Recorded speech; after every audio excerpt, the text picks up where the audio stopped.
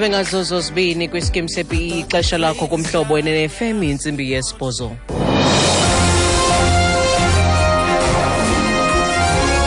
Iindaba nezifundela kuthambile sikeyi.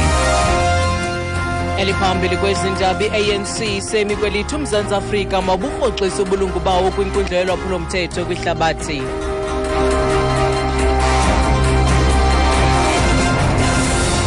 Bulele kobhutiza ntibulise mphulaphuli.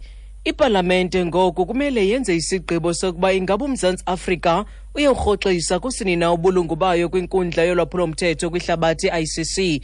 Oku kuza emva kokuba iANC igxeke kabukhali lenkundla isithi iphambukile kwinjongo zayo. Ibhunga jikelele likazwelonke le-ANC ligqibe kwelokuba urhulumente aqalise ngeenkqubo zorhoxisa ubulungu bakhe kule nkundla. Ubudlelwane phakathi koMzantsi Afrika ne-ICC buhexehexe okwemva kokusilela karhulumente ukuthobela umyalelo wenkundla wokunqakula umongameli waseSudan Omar al-Bashir kwingqungquthela ye-AU eSandton ngoJuni walo nyaka. U-Angela Modukuti ligqwethe lijongene namatyala olwaphulo mthetho kwiziko elilelo amalungelo oluntu kweli. South Africa, a country that has prioritized human rights and the protection of the constitutional democracy we all live in and thrive in. I think for a country like that to withdraw from the ICC is a pity, because the ICC needs support.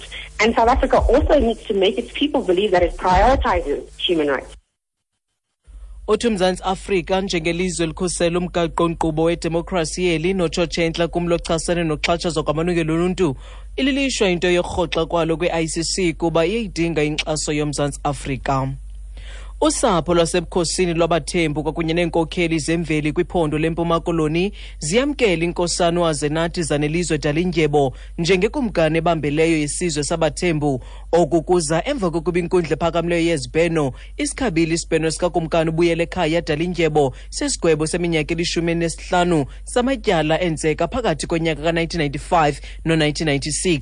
La matyala aquka ukutshisa, ukubulala ungenanjongo, ukuxhwila nokuphikisana nengalo yomthetho. Ukumkani ubuyele ekhaya dalindyebo uthi unyana wakhe ukulungele ukuthatha umkhonto wobukhosi. When it comes to succession, he's the right person.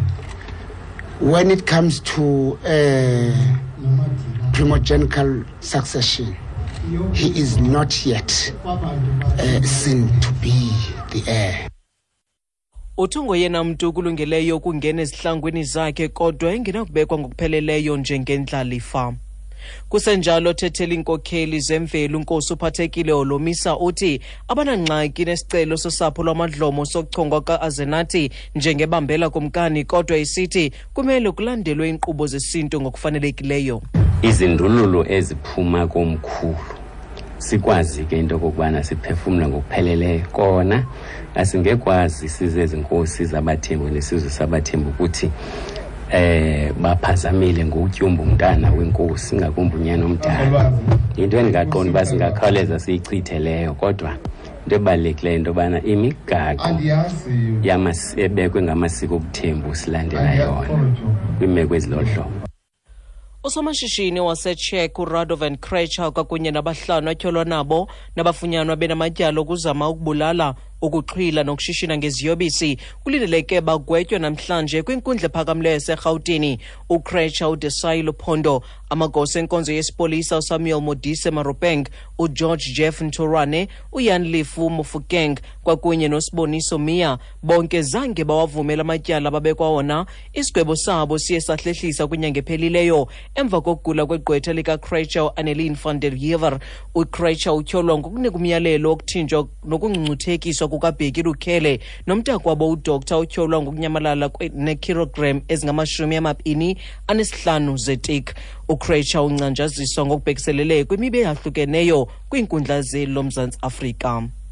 Okugqibela amagqwetha kaJustin Bieber anyanzelisa ukuba iwebsites zamajelo endaba ezipapashe imifanekiso ebonisa lemvumi yaseMelika ihamba ziyisuse ngokukhawuleza. Intatheli yaseHollywood ithi bafumene ileta ephuma kumagqwetha kaBieber ethunyelwe kwiphephandaba iNew York Daily News. Le nkampani kuthiwa yapapasha imifanekiso yale mvumi ngethuba ikwikhefu eFrance.